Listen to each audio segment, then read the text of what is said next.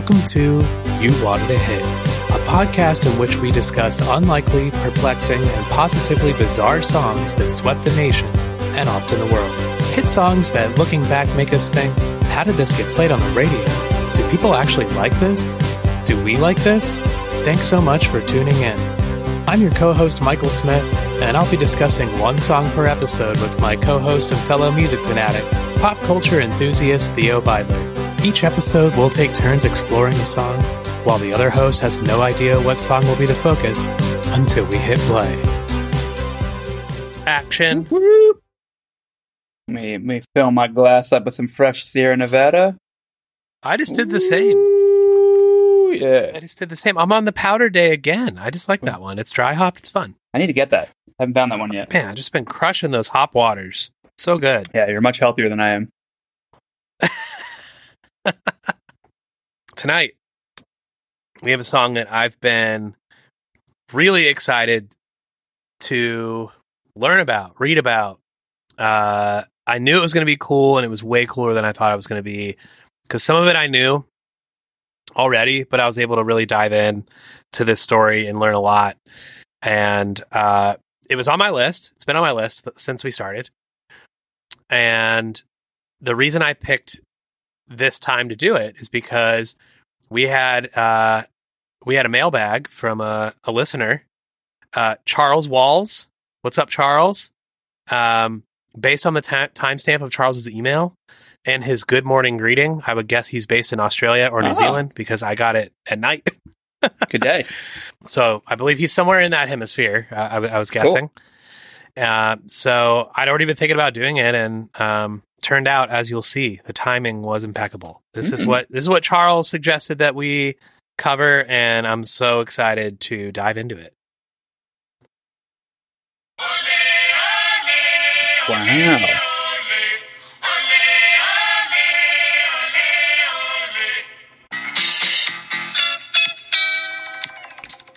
What a jam. Total jam. Good summer jam. This is a good summer jam and a good jam to sell used cars too. What? It's in like tons of cars commercials. Is it? If it's not, it feels like it is. Hot prices. Yeah. Yeah. Or like a grocery store commercial, like, yeah, $2 Campbell soup can. Hey! You sell the hot. I'm telling you, it's a thing. Well, this is Hot, Hot, Hot from 1987. Great choice. Hey, my birth year. Look at that. No. Do you know who sings this song I just played you? I don't know shit about this song. Okay, great.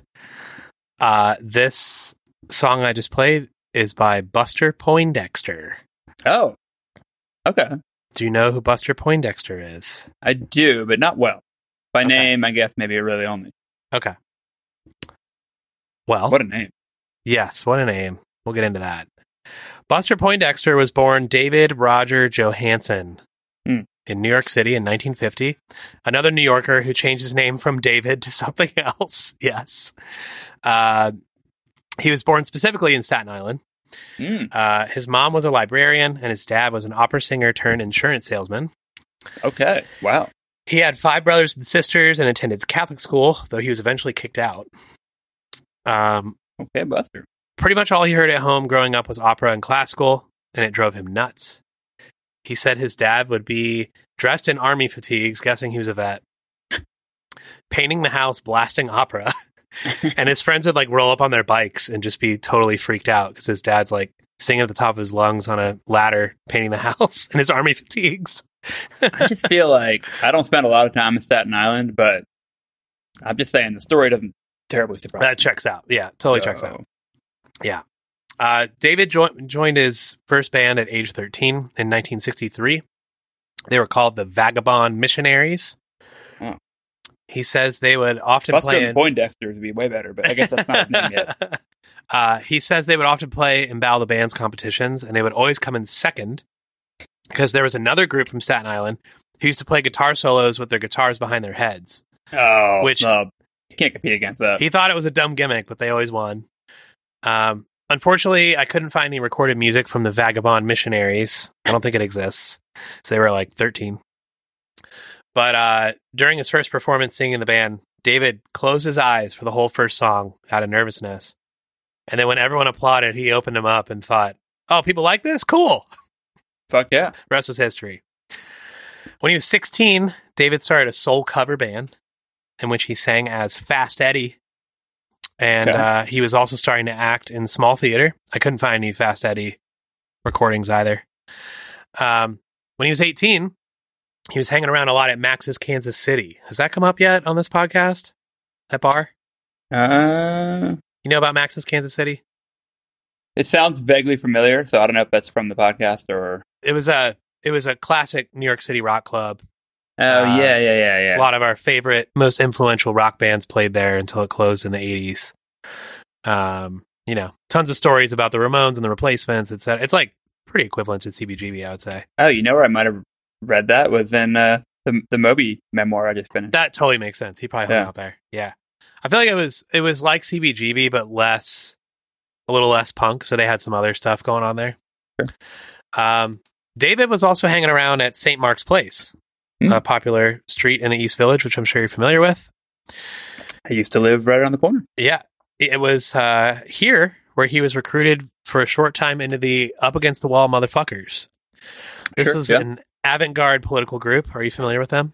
I'm not, but New York in the 80s or even 70s was fucking wild, I'm sure. Yeah. Oh, I guess this would have been late 60s. This was an avant-garde political group formerly called Black Mask, which was associated with the anti-Vietnam War Angry Arts. The group was fairly anarchical, though its main mantra was that revolutionary art was an integral part of life as in primitive society and not an appendage to wealth.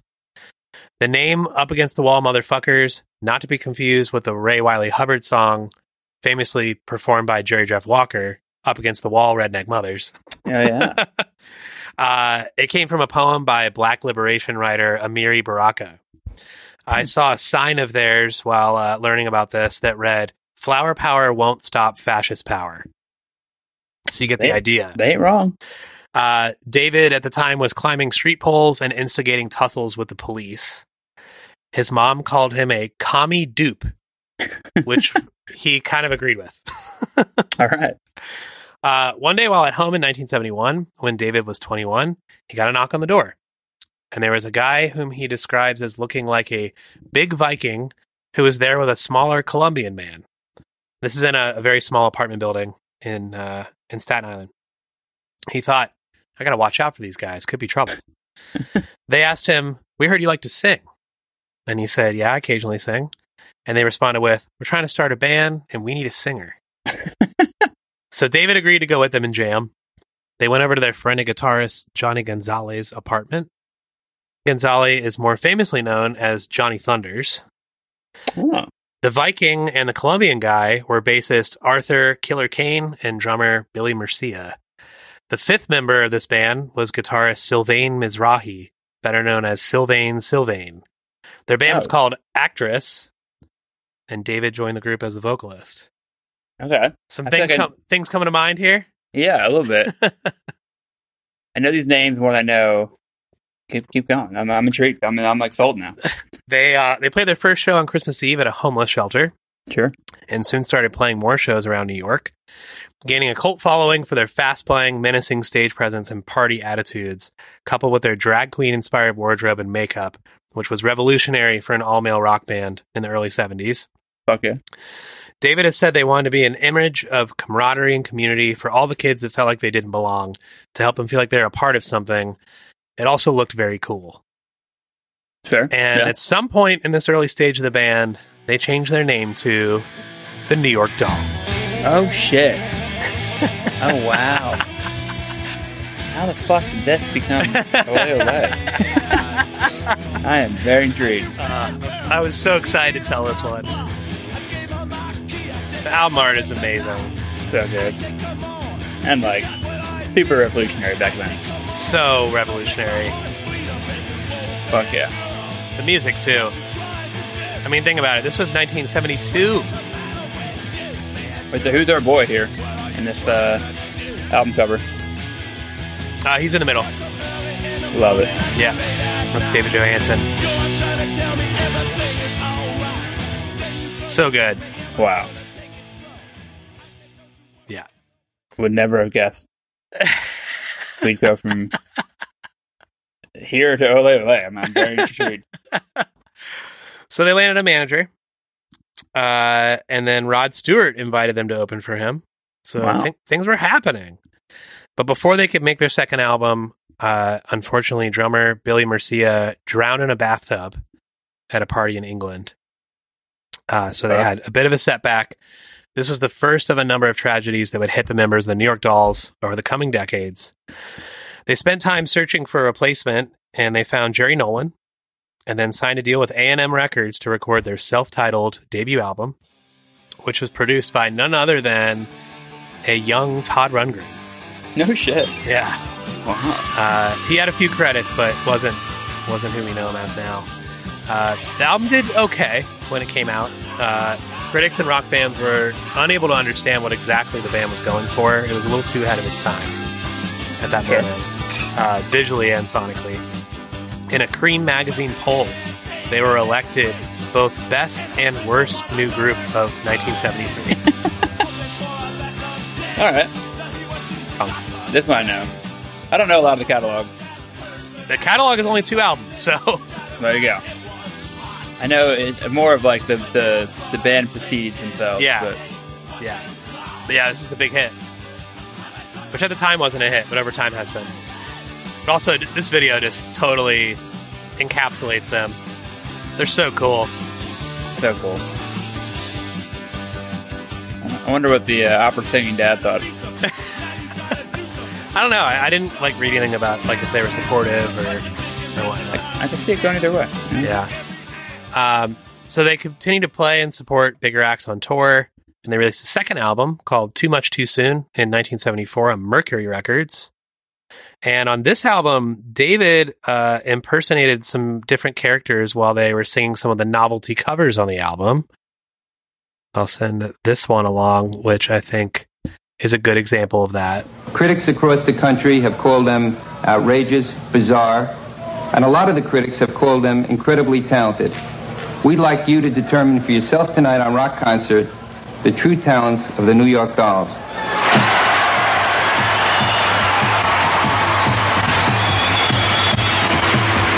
The show is called Rock Concert.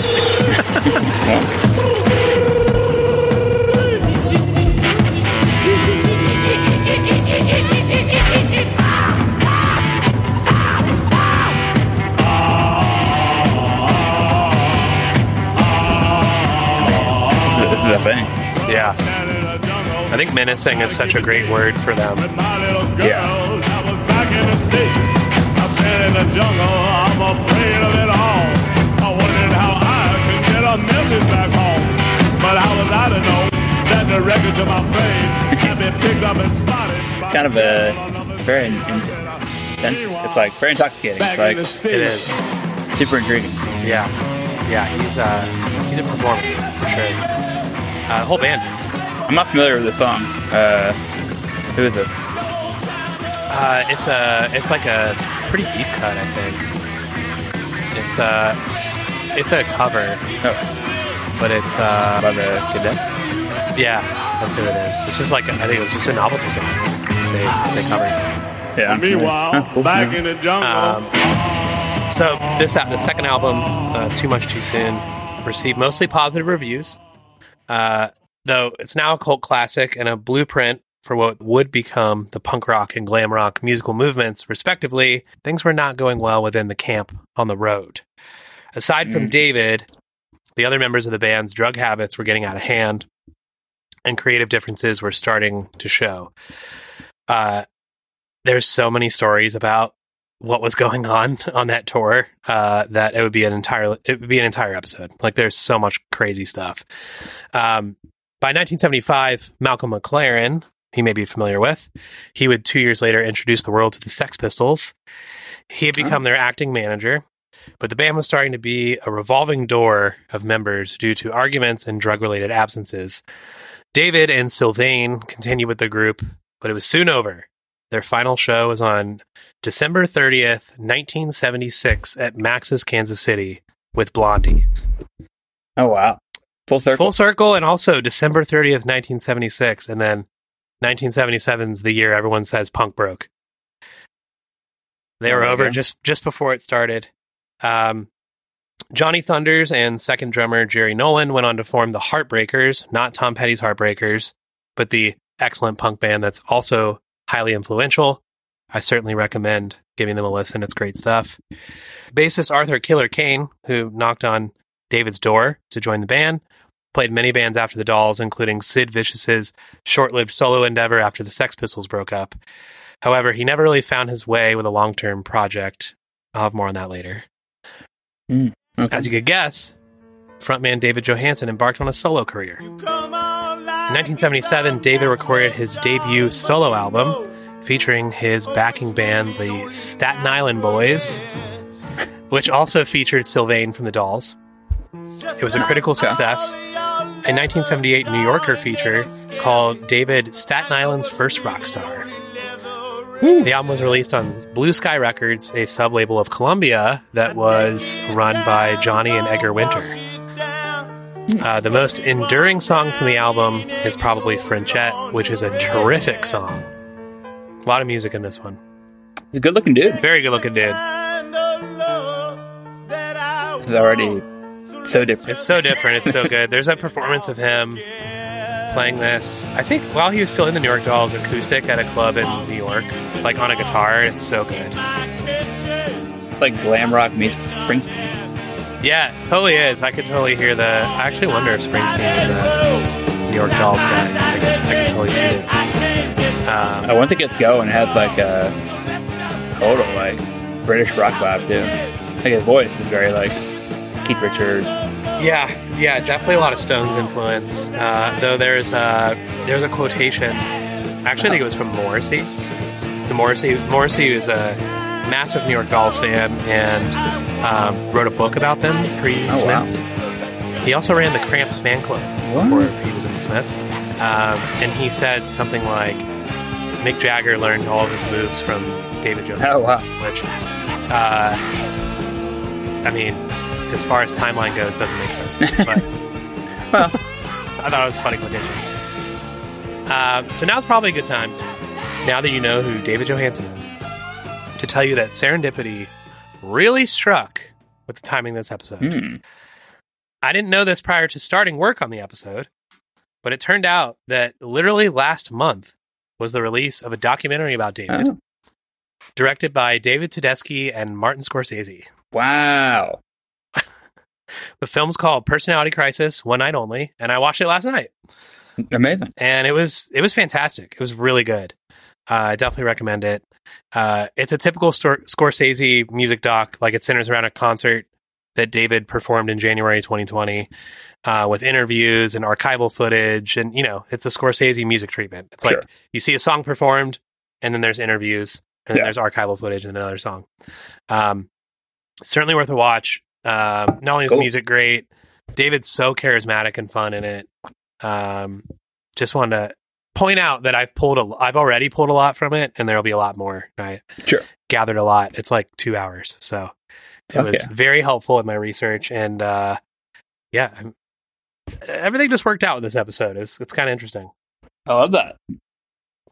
So David released a few more solo albums, all with pretty distinct musical concepts. He did a doo-wop album with famed R&B producer Mick Ronson. Oh, wow. And then a Motown-influenced album, In Style, in 1981, which was supposedly lyrically inspired by David's then-wife, Surendra Fox, leaving him for Steven Tyler. Oh, shit. In the Scorsese documentary, David says that around this time, he was touring with heavy metal bands and also pop rock artists like Pat Benatar. And he felt like, and I quote, "All the fans were looking at me like I was some sort of bug." Interesting.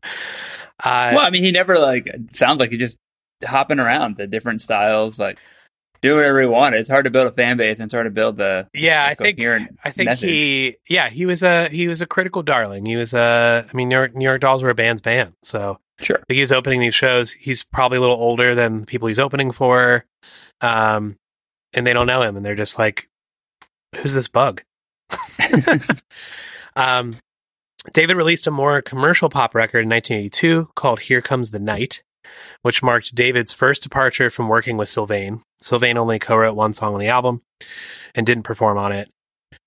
Instead, David co-wrote many of the songs with South African musician Blondie Chaplin, who had previously played in the Beach Boys and as a touring member of the Rolling Stones. Also in 1983, David released a live album called Live It Up, featuring him and what was now called the David Johansen Band, performing songs from his solo albums, a couple Doll songs including Personality Crisis, several soul covers including Build Me Up Buttercup, and then a track that was a medley of songs by influential early 60s rock band The Animals, whom the Dolls had toured with in the early 70s. Wow. Buster Poindexter Viva. Yeah. It begins. Yeah. People tell me there ain't no use in trying. Oh, little girl, you're so He's such a theatrical performer. He really is. He's so engaging. The band kicks ass, too. But totally taking on the roles, playing the character. Oh, yeah.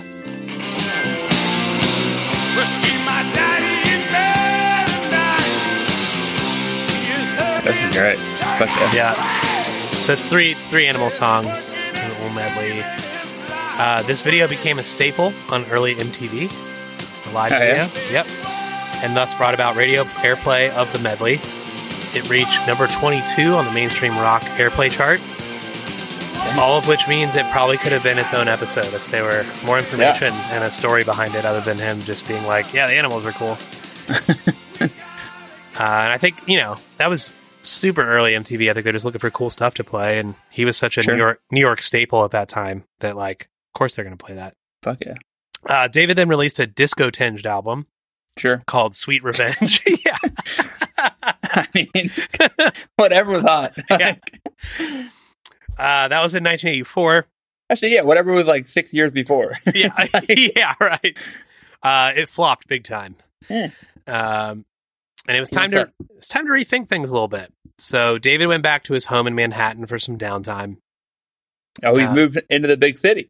He's been there for a bit. Yeah, he's taken the ferry. I think since New York Dolls started to take off, he was in Manhattan.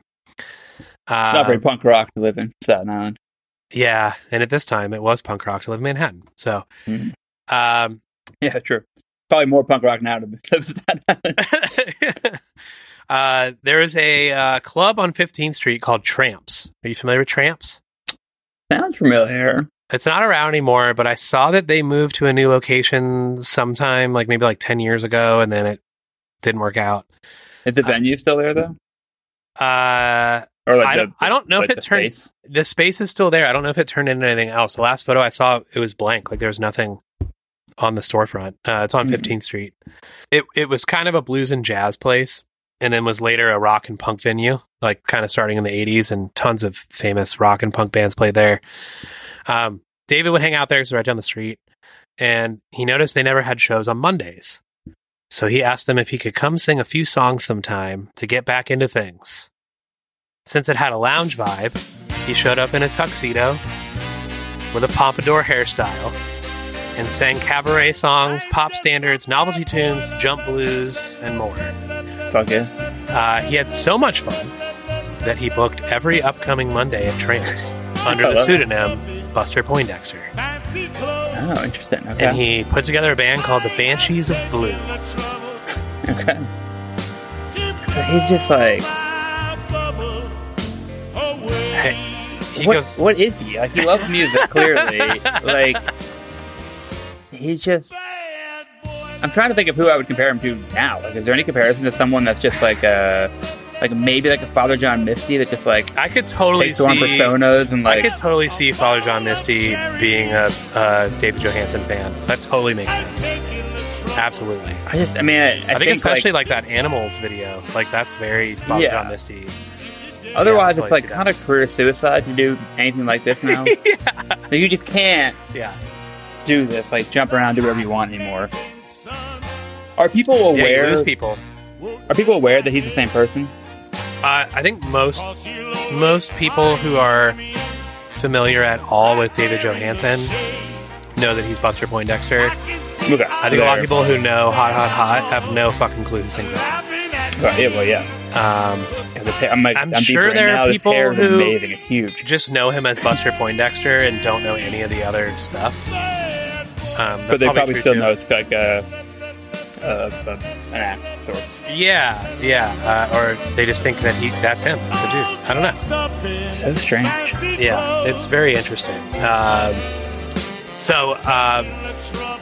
Yeah, he had so much fun there. He started booking every Monday.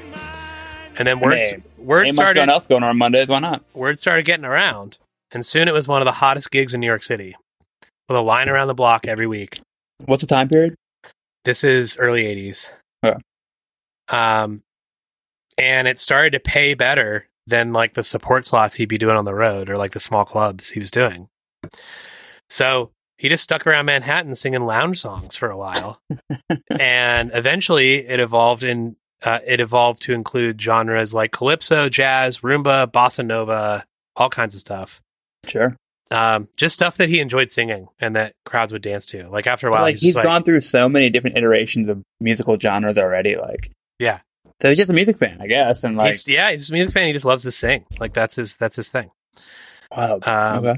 In a New York Times article from 1984 about the weekly gigs, David, or Buster, said, "When I was on the road touring as David Johansen, of course, I would occasionally bring a couple of guys from my band down to the Holiday Inn lounges and ask if we could do a couple songs." And the whole thing kind of grew from there. It was originally just a way to do fun songs. Songs I like, songs for adults, is what he says. So it appears as kind of a continuation of like a fun joke thing on tour. And you can hear this in the live album as well as that second New York Dolls album, because they were like covering novelty songs and he's doing all these crazy voices. I feel like this is like really kind of his calling. Yeah. It's great because that New York Times article also includes this info. The number to call for details and reservations for Buster Poindexter is 777-5077. Tramps is at 125 East 15th Street, just east of Irving Place. Did you call? No. I wonder what that number is now. Who else did we have that had a phone number you could call? Is this Tramps? Oh, it was Monster Mash guy. Yeah. Boris. Too many episodes. You can call his manager who's still around. Yeah. Eventually, the popularity of these gigs landed David a new record deal as Buster Poindexter with RCA. Sure. He recorded the self-titled album with his Banshees of Blue band, plus the Uptown Horns, and had special guests like Patti Scialfa and Susie Tyrell from the E Street Band. Oh. Bruce Connection. Sure, yeah. I mean, he knows the shit. Definitely. The album is mostly obscure cover songs, with a few Johansen originals as well as another Animals cover. This time, House of the Rising Sun, which is traditional folk song, but Animals made it famous. We don't have time to get into that. You know what's hot, hot, hot? A fresh cup of Dark Matter coffee. Our friends at Dark Matter in Chicago, Illinois are making some of the most exceptional coffee that we've ever had. Believe me, I drank a lot of it when I was researching this episode, and they're giving you a good deal on trying their coffee out.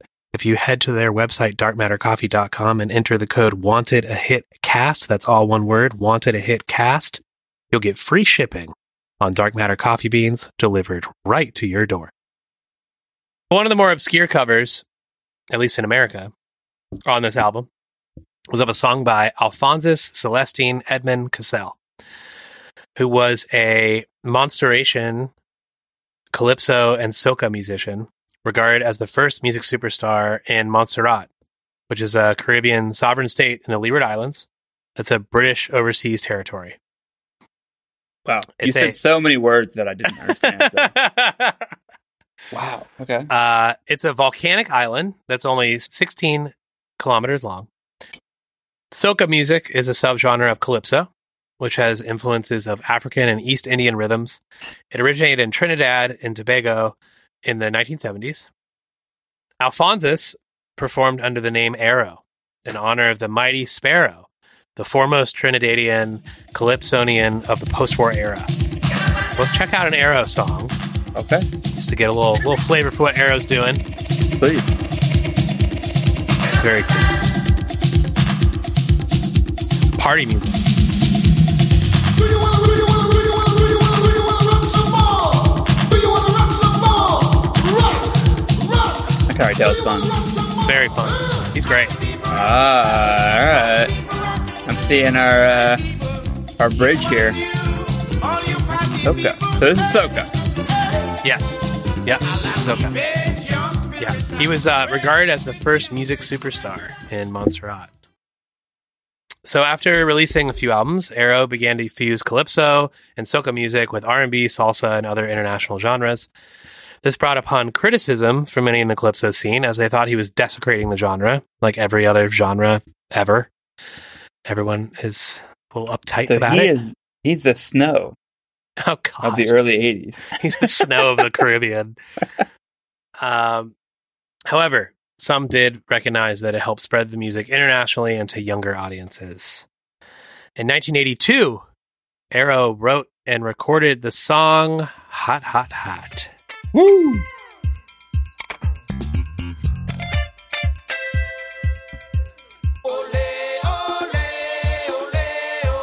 Okay, so it's the song. Yeah. Like, period. Yes. It is very much a cover of Arrow's Hot, Hot. Wow.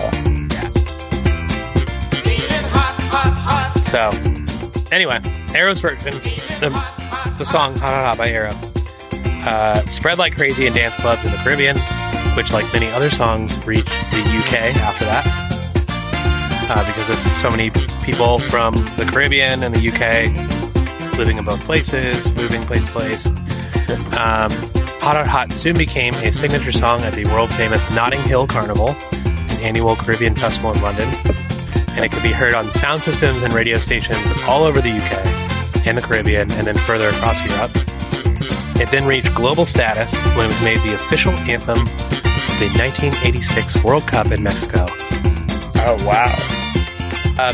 Arrow's version of the song is estimated to have sold more than 4 million copies and reached number 38 on the UK charts. Wow. As we know, now, Buster covered the song in 1987, just after the World Cup. Sure, yeah. This song must have been fucking huge. So that's what I was thinking. Then I was like, wait, I don't think this song was big in the US at all. Because it was really, like, in some circles, definitely. In some communities and in some, folks who listen to cool shit. Yeah, but sure.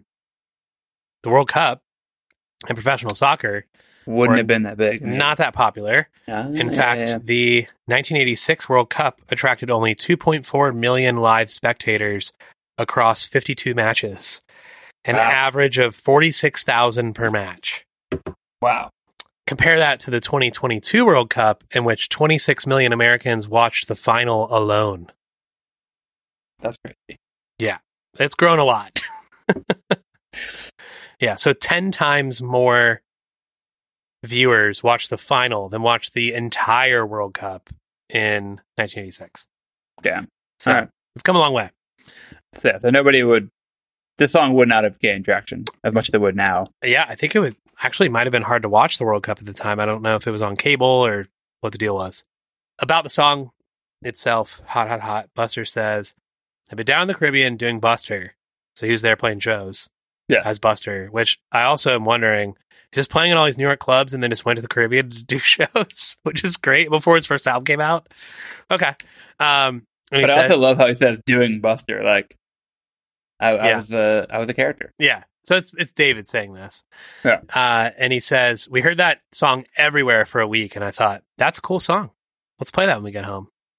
And he said that they played it live and it was fun, so they recorded it. That was it. Wow. Buster's version stays faithful to Arrow's, but introduces some rock instrumentation, as you would imagine. And the reason the song got popular is kind of a perfect storm of Arrow's reaching its global peak when David heard it. And then MTV picking up the music video from RCA. Shit. I mean, it's 86, so it's like super early. They're looking for cool shit to play. Yeah. David's a rock legend already. Whomever it was at RCA that decided to release this song as a single and make a video was a genius. Because there's so many songs on that record that are covers, and he does well-known stuff. He does New York Dolls stuff. He does some originals. I don't know if it was him. I really don't know. Wouldn't be surprised if it was him. But somebody was like, that's the song. Let's make a video. Yeah. Well, and you also have to imagine, not to give like too much credit to MTV in the situation, but like at the time when MTV was just coming out, I'm sure there's a handful of people that are deciding what goes on air. They all live in New York. Mhm. They're all in the New York club scene and almost nothing else. Like even stuff that's happening in UK or LA, whatever, like doesn't matter. Mhm. Whatever's happening in your back door in New York City at that time is getting put on air. Totally. So it easily could have been makes someone sense. going to these shows on Monday nights, bringing their friends out and being like, let's fucking make a video out of this. Let's put this on. Like, why not? Yeah. I mean, I'm sure those MTV folks were going to his Buster shows in Manhattan. Like, definitely. Also, find it interesting that it was early MTV when they were being criticized for not playing a lot of black music. In fact, David Bowie, there's a famous interview with David Bowie where he's like, hey, Oh, yeah. you guys should be playing more black music. What's going on here? And then I don't think it's any slight against David, but they're playing David covering this Calypso song Right. by a black artist and not playing the black artist video. Like, it's just a very interesting time for MTV. Is where there I a feel like video of Arrow? they were like ahead of the time, but behind the times at the same time. Right. Yeah. But there's no video of Arrow There's no video of Arrow at the time. but- yeah, right. That's a bit of probably the handcuffs that they're in. Yeah, that Is too. that- Like, there's probably plenty of black artists who didn't have videos, Yeah. but also know there were a bunch that were getting played at the time. So, Yeah, complicated for issue. But we're gonna watch the video for David / Buster's version of the song, and I gotta say it's actually so perfect for MTV at the time because the beginning does such a great job of showing David's transformation from a New York doll to Buster. Oh, To interesting. this like alter ego lounge singer. You'll see. It's really cool. That's smart. Some of you older kids may remember this. About 15 years ago, as a matter of fact, I was in a band called the New York Dolls. Now look at some of these outfits. I mean, we used to wear some really outrageous clothes. You know, these heavy metal bands in L.A. don't have the market cornered on wearing their mother's clothes. So now, like, I'm into this really refined and dignified kind of a situation. I'm playing music that's so soft and sweet. I mean, you could sit by the fireplace and listen to it. You could have a little glass of wine, maybe, or you could even have dinner with this music. Come on, I'll show you. The intro is like a super famous MTV moment. Like, people remember. They're like, oh, I remember him being on MTV explaining this. That's awesome. Yeah. He's talking underneath the FDR Drive here. And I don't know if it's the lighting. He's on the Manhattan side. And I don't know if it's the lighting, but the undercarriage of the highway is just like, it looks like it's like the baby blue, which is cool because they recently repainted it like 2 years ago to be this like lilac purple color. And I fucking love it. I think it's the coolest thing about New York City right now. And I was just like, this is just cool, New York. This is what New York's doing in 2022 or whatever. But maybe it's a throwback to what the original color. It might be, yeah. Yeah. Because the lighting here looks this blue, but it could be this purple lilac. It's like so striking from the water when you look at it. The entire city is lined, but it's like purple lilac. And it's like, it feels very like random and new age. I searched for Buster Poindexter Hot Hot Video, Buster Poindexter Hot MTV. Couldn't find much about like how they made the video, but I just love that they did this intro. It's so of the time, but it's really cool. This is awesome. Like, I saw several like comments and stuff that were like, as a kid watching MTV, he was like inviting me into his world, and that's also how a lot of people found the New York Dolls. It's so great. I mean, this is awesome. And this feels like it's being filmed right in the streets of like Nolita or something. Could easily be the set for Sesame Street as well. You can tell he's playing a character. Definitely.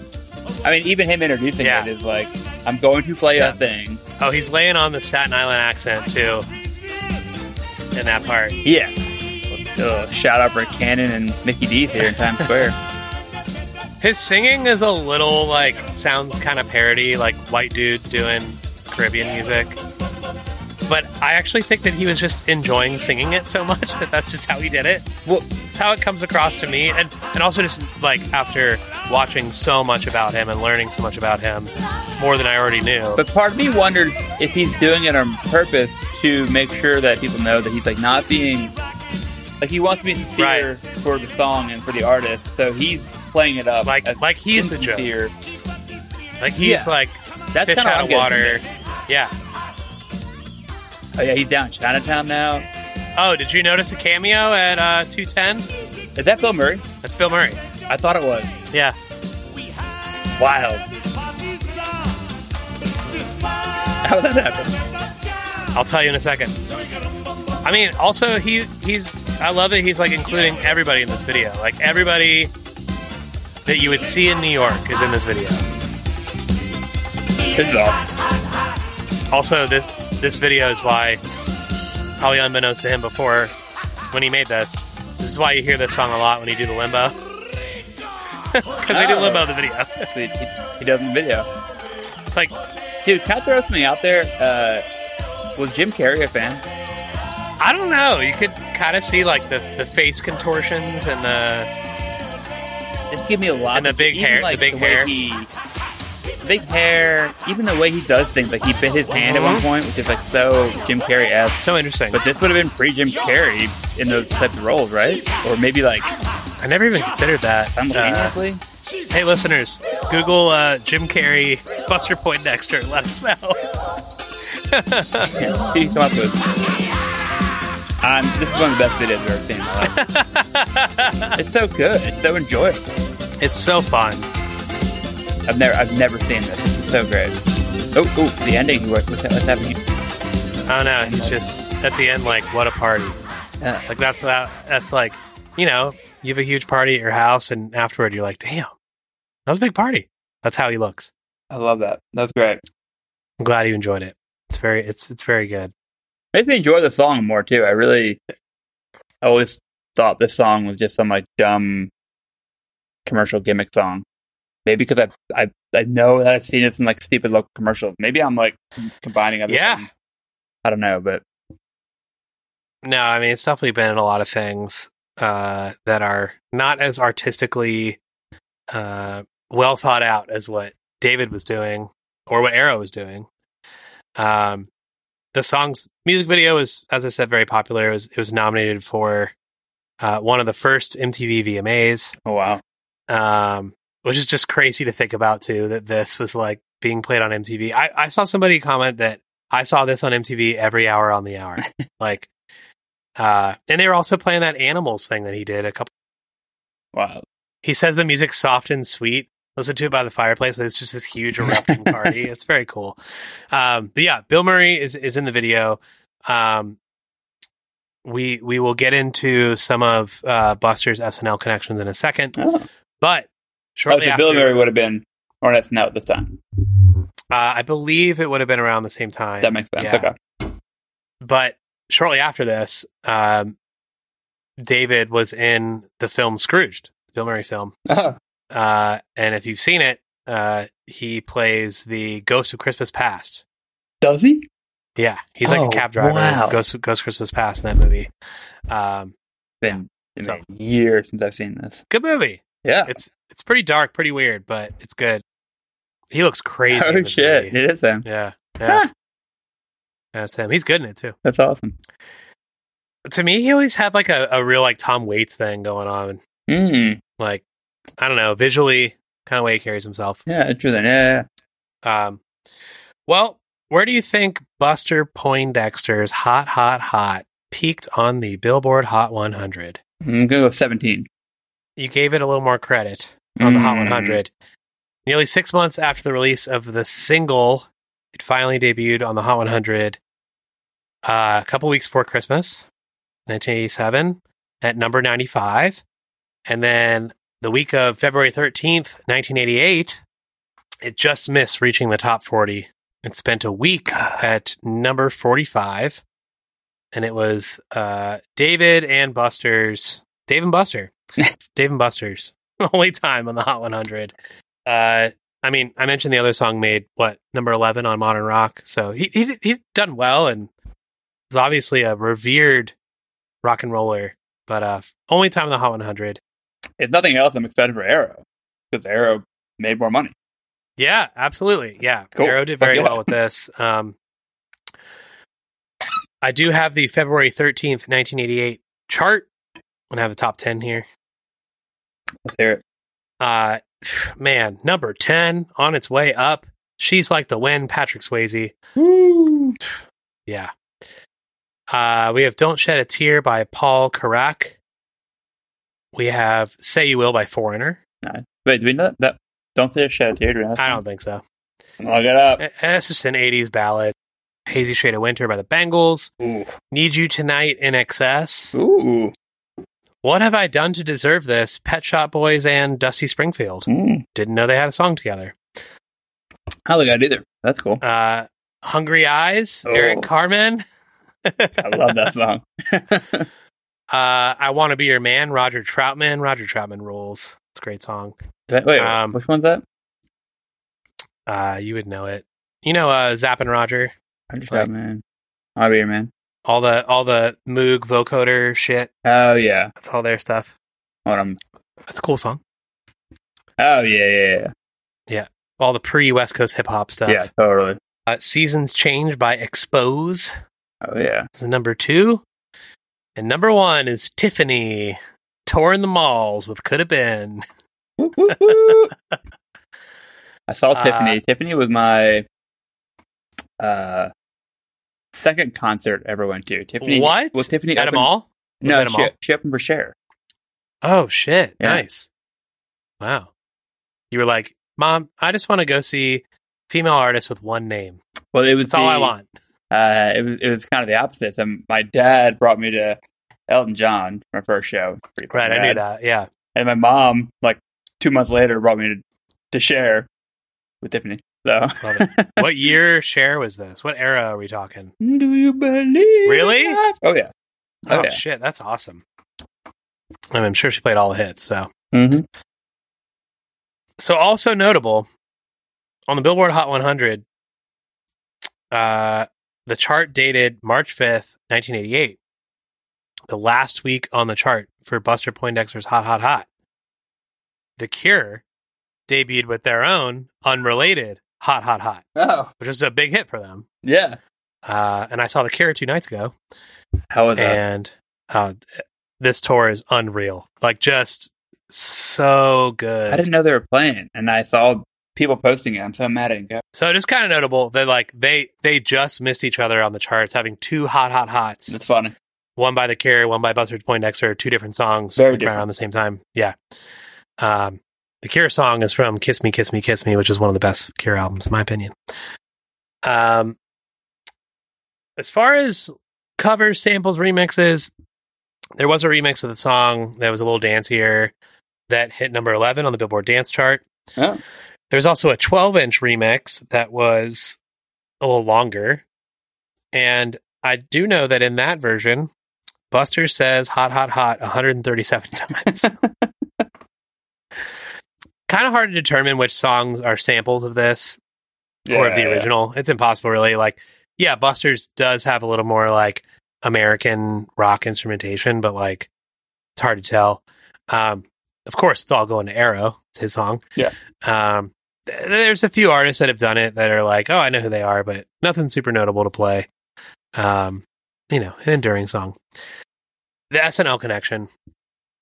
Throughout this time, I think it was just like late night New York culture in the 80s. They all knew each other. Well, that's what I'm saying. I feel like if he was such a big thing in the 80s, and like on Monday nights, that was his thing. Yeah. Everyone fucking knew him. Mm-hmm. Like, Lauren Michaels was at that show a bunch of times. Any booker at a club was at that show. Anyone from MTV was at the show. Anyone from a label was at one of those Monday nights. Everyone's aware of him. Yeah, because other people are there. You're like, oh yeah, everyone's going to the Buster show. And I also think that Monday night, that's a big industry night. Like, people who work in entertainment, Monday night, you're not working, you're going out. Yeah. That's your night to go out. Sunday, Monday. So somehow he ended up with the whole SNL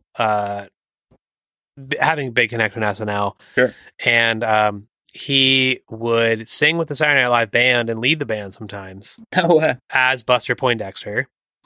And he would sometimes perform with guests, including this 1986 duet of Baby It's Cold Outside with somebody you may recognize. You just I know, but I just came over to say just hello. made a picture of fabulous martinis. You know I make the best martinis. I know you do, honey, but I just came over to see how you were. I'd seen this before. I just didn't realize the I connection. really can't stay. I mean, Baby, it's cold outside. he is acting as a full-on cast member, in a sense. Oh, yeah. Oh, yeah. Also, Sigourney sounds great. I don't think I've ever heard her sing. She does sound good. You So dropped in. very nice. I'll hold your Yeah, hand. Sigourney Weaver, They're just like Buster my Poindexter.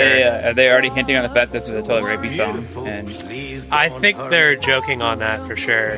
Yeah, he's Listen to he's that being creepy. vibrating Definitely creepy. roar. In the eyes. And you know Sigourney be hip to that. Beautiful. Yeah. Please don't but it's hurry. interesting because it's so Just a half a drink it's not more. overly dramatic in a No. way. It's No, Neighbors might think Baby, it's bad. no, it's just like a funny thing for them to do. And two characters that probably a lot of people were like, I never thought I'd see them together. yeah, it's so not done up. It's so done Yeah. to T that it almost seems very random.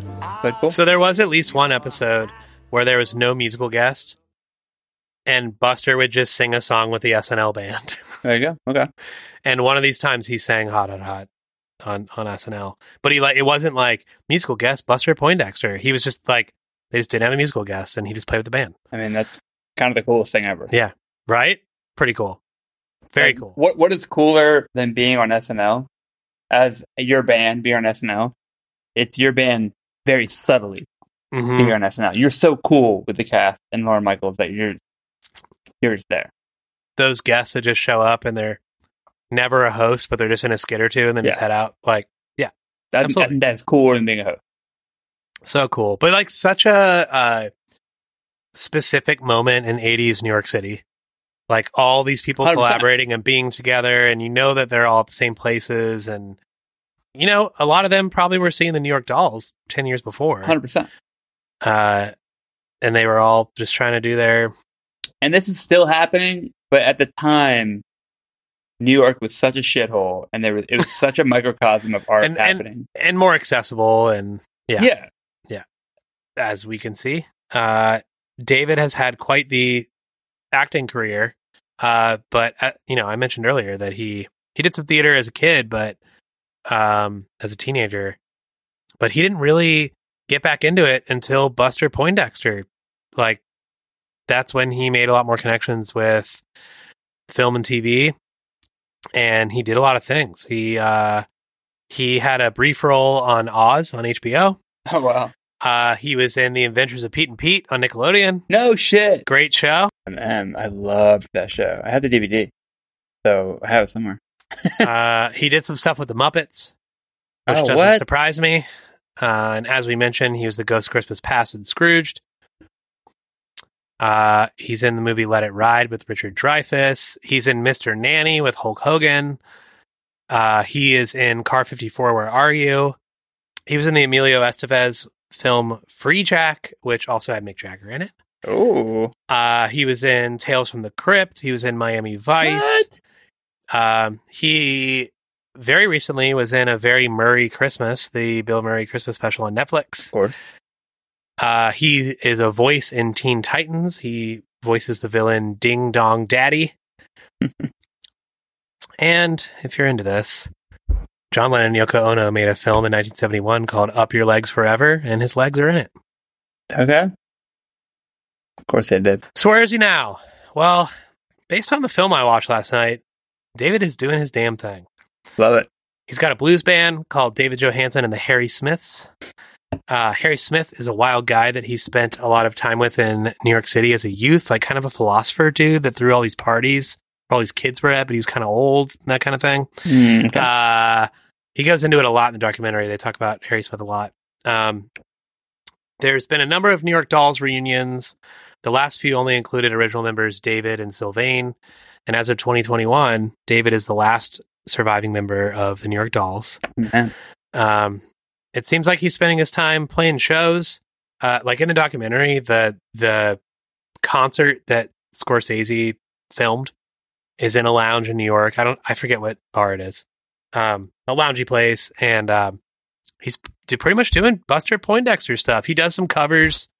He does some New York Dolls stuff, some David Johansen originals, but like, despite the fact that he doesn't look like Buster Poindexter anymore. I mean, he's got slick back hair, but he's like got this cool old guy look. He looks great. It's still a Buster Poindexter show. It really is. It's still what he's doing. It seems, even though he does it as David Johansen.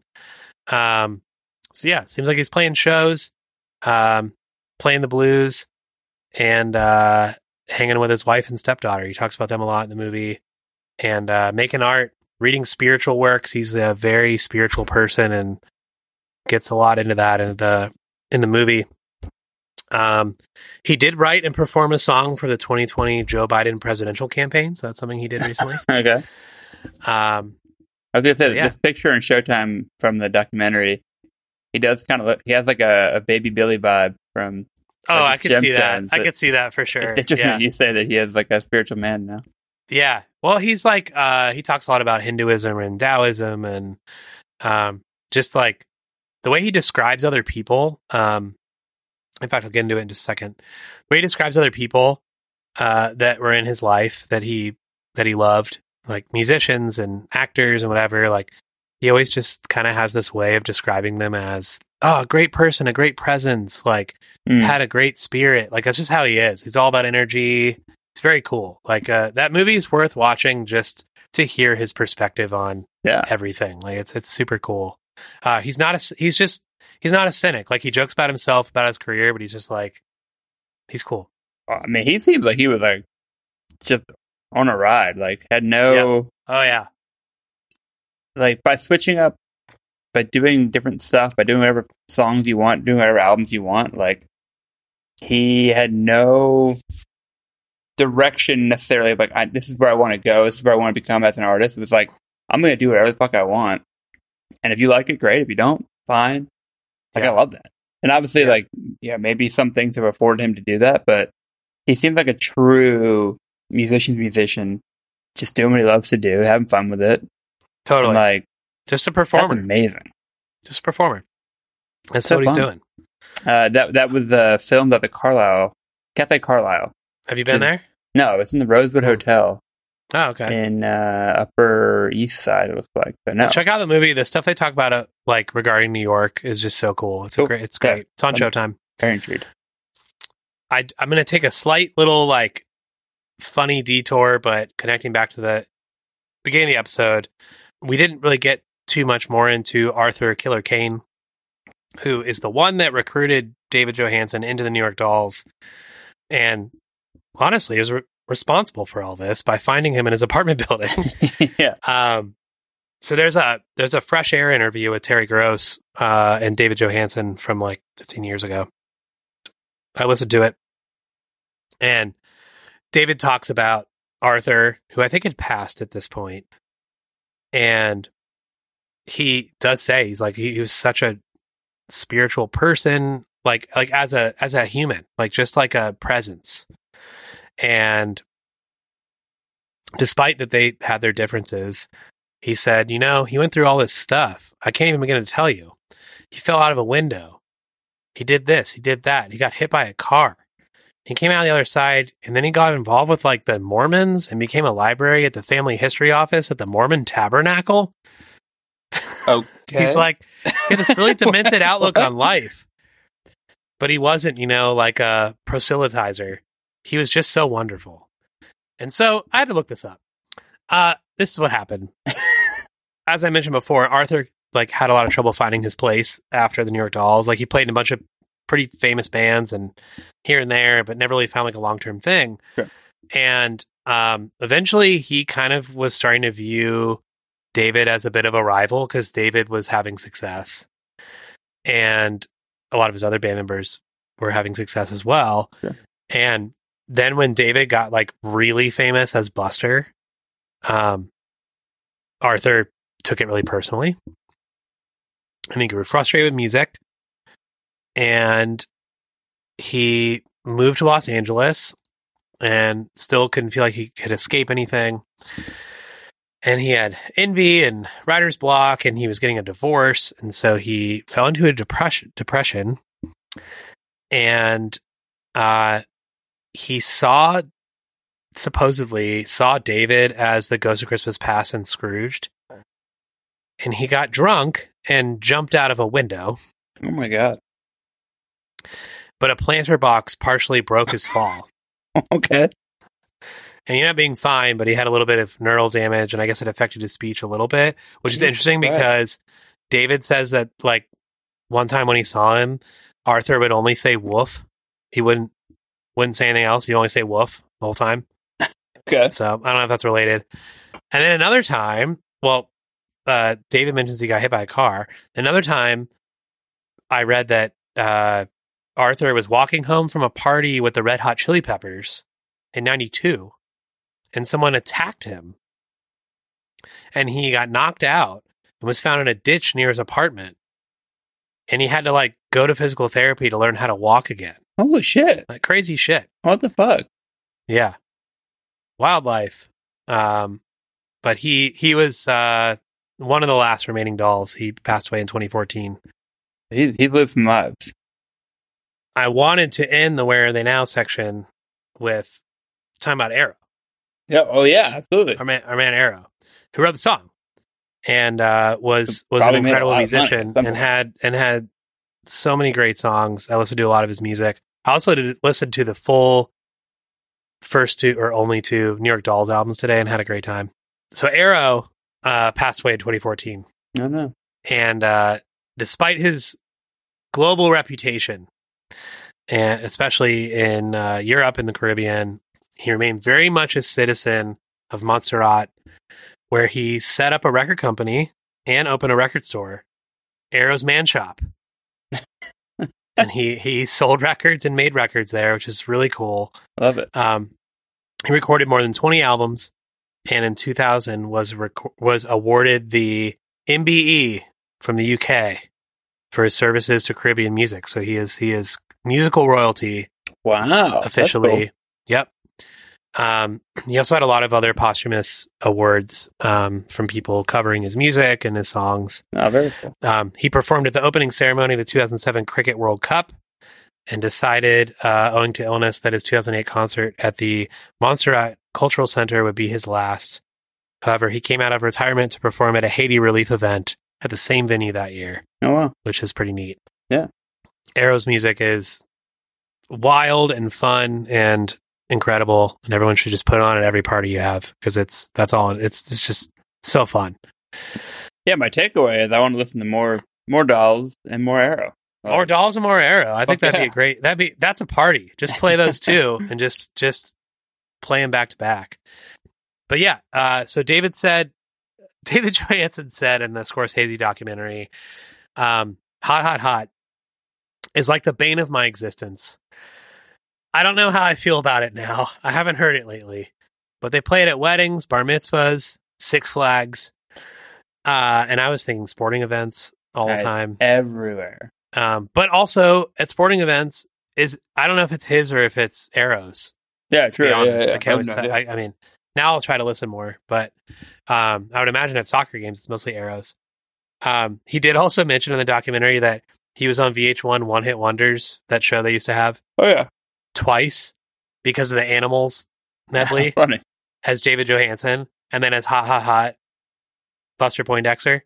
And he's like, they don't even make the connection on it. I was a one-hit wonder twice and nobody knows it. Which is cool. I did read, though, that he agreed to sing the song at his nephew's wedding, which is very endearing. But, that's the thing. When he's Buster, he can sing whatever he wants. He can do whatever he wants. The unexpected is fine. Like, it's just this character that can do anything. And then David can just be David. He's got so many stories. I read tons of interviews with him in, like, obviously like Fresh Air, New Yorker, New York Magazine, and then the documentary too. He tells a story in the Scorsese documentary about the New York Dolls that at one of their gigs, I don't know which drummer it was, but they were in England and they were playing, and I think they're playing in Newcastle, and Newcastle Brown is the beer there, and they kept handing them like those big like cowboy cans that they have over there, and they were just drinking them, and he's like, dude, I think we had 10 or 12 like before the show, and he's like, we're playing, we're raging, and our drummer just vomits all over his snare drum. And then just keeps playing the whole show, and there's just vomit flying everywhere. And he said that was the start of punk rock. Like that moment was the start of punk rock. And I think that's so great. And I think about it like I know it's not a New York Dolls episode, but like I'm listening to them, thinking about them, and I've known about them forever, but I'm like, I realized that like the Stooges and the MC5 and Death and these bands were all happening at the same time. And I have the same question about them, but like we call it proto punk or pre-punk, whatever. But like those songs I was playing earlier, I was like, this is punk. Like, do we have to start it in 77? Like, I think it was happening earlier. Like it didn't have to be Sex Pistols, Clash, Ramones, Buzzcocks. Like I think the New York Dolls were doing it before it was called punk. Well, that's the thing. I feel like I know the New York Dolls from mainly name only, but knowing that they are a precursor to punk and everything we got from that. But you're right. Like, that discredits what they were doing then. To say that, like, they started something says that they weren't doing something on their own almost, And they were. Yeah. And, like, I had no fucking clue how we would get from there to ha. But now I absolutely do, and that's the beauty of this podcast. So it's wild. And you know what he was doing was punk rock. He was like, I'm just gonna play whatever I want, like do whatever I want. I mean, hope you guys enjoy it. Doo-wop album and all the shit. So he did whatever the hell he wanted. I love that. Super cool. And I mean, David Johansen, he's a thinker. He's a poet. He's a curator of philosophy and spirit. He's truly a character, and many characters all at once, including himself, which I think is, that's the true spirit of an entertainer. Love it. He's still around? He's still around? He's still living in New York? Could I run into him somewhere? You probably will. I will end with this bit from a biography of David written by Jason Alkenny. It says, David Johansen was a true chameleon. Throughout the course of a career which saw him transform from a lipstick-smeared proto-punk hero into an urbane, blue-eyed soul man, finally into a tuxedo-clad lounge lizard, he remained a rock and roll original, unpredictable iconoclast, and a true cultural innovator. Fuck yeah. That's all I could say about David Johansen. What else to say? Love it. Yep. There you go. Boom. That's Hot, Hot, Hot by Buster Poindexter. He's a punk rock taco. Yeah. It's like taco. Oh, yeah. Taco. Kind of is, though. Putting on the Ritz. I mean, yeah. Like, playing the classics. David's a much cooler version of the same thing. Definitely. That's a wrap on this episode of You Wanted a Hit. Thanks for listening. Good luck getting that song out of your head. If you enjoyed the show, please do all the things podcasts usually ask you to. They really help. Tell a friend about the show, subscribe wherever you listen to podcasts, write a review on your favorite podcast app, and visit our website, ywahpod.com. That's ywahpod.com for updates on new episodes and our merch store. We have t-shirts, sweatshirts, hats, coffee mugs, stickers, and more, and it all goes back into the podcast. We would love to hear what you thought of the episode, and we also want to hear if there's something that we missed. You can reach us on Instagram and Twitter at ywahpod, or directly via email at ywahpod@gmail.com. This podcast was researched, produced, recorded, and edited by me and Theo Biden, and our theme music is by Air Doctor. We'll see you next time.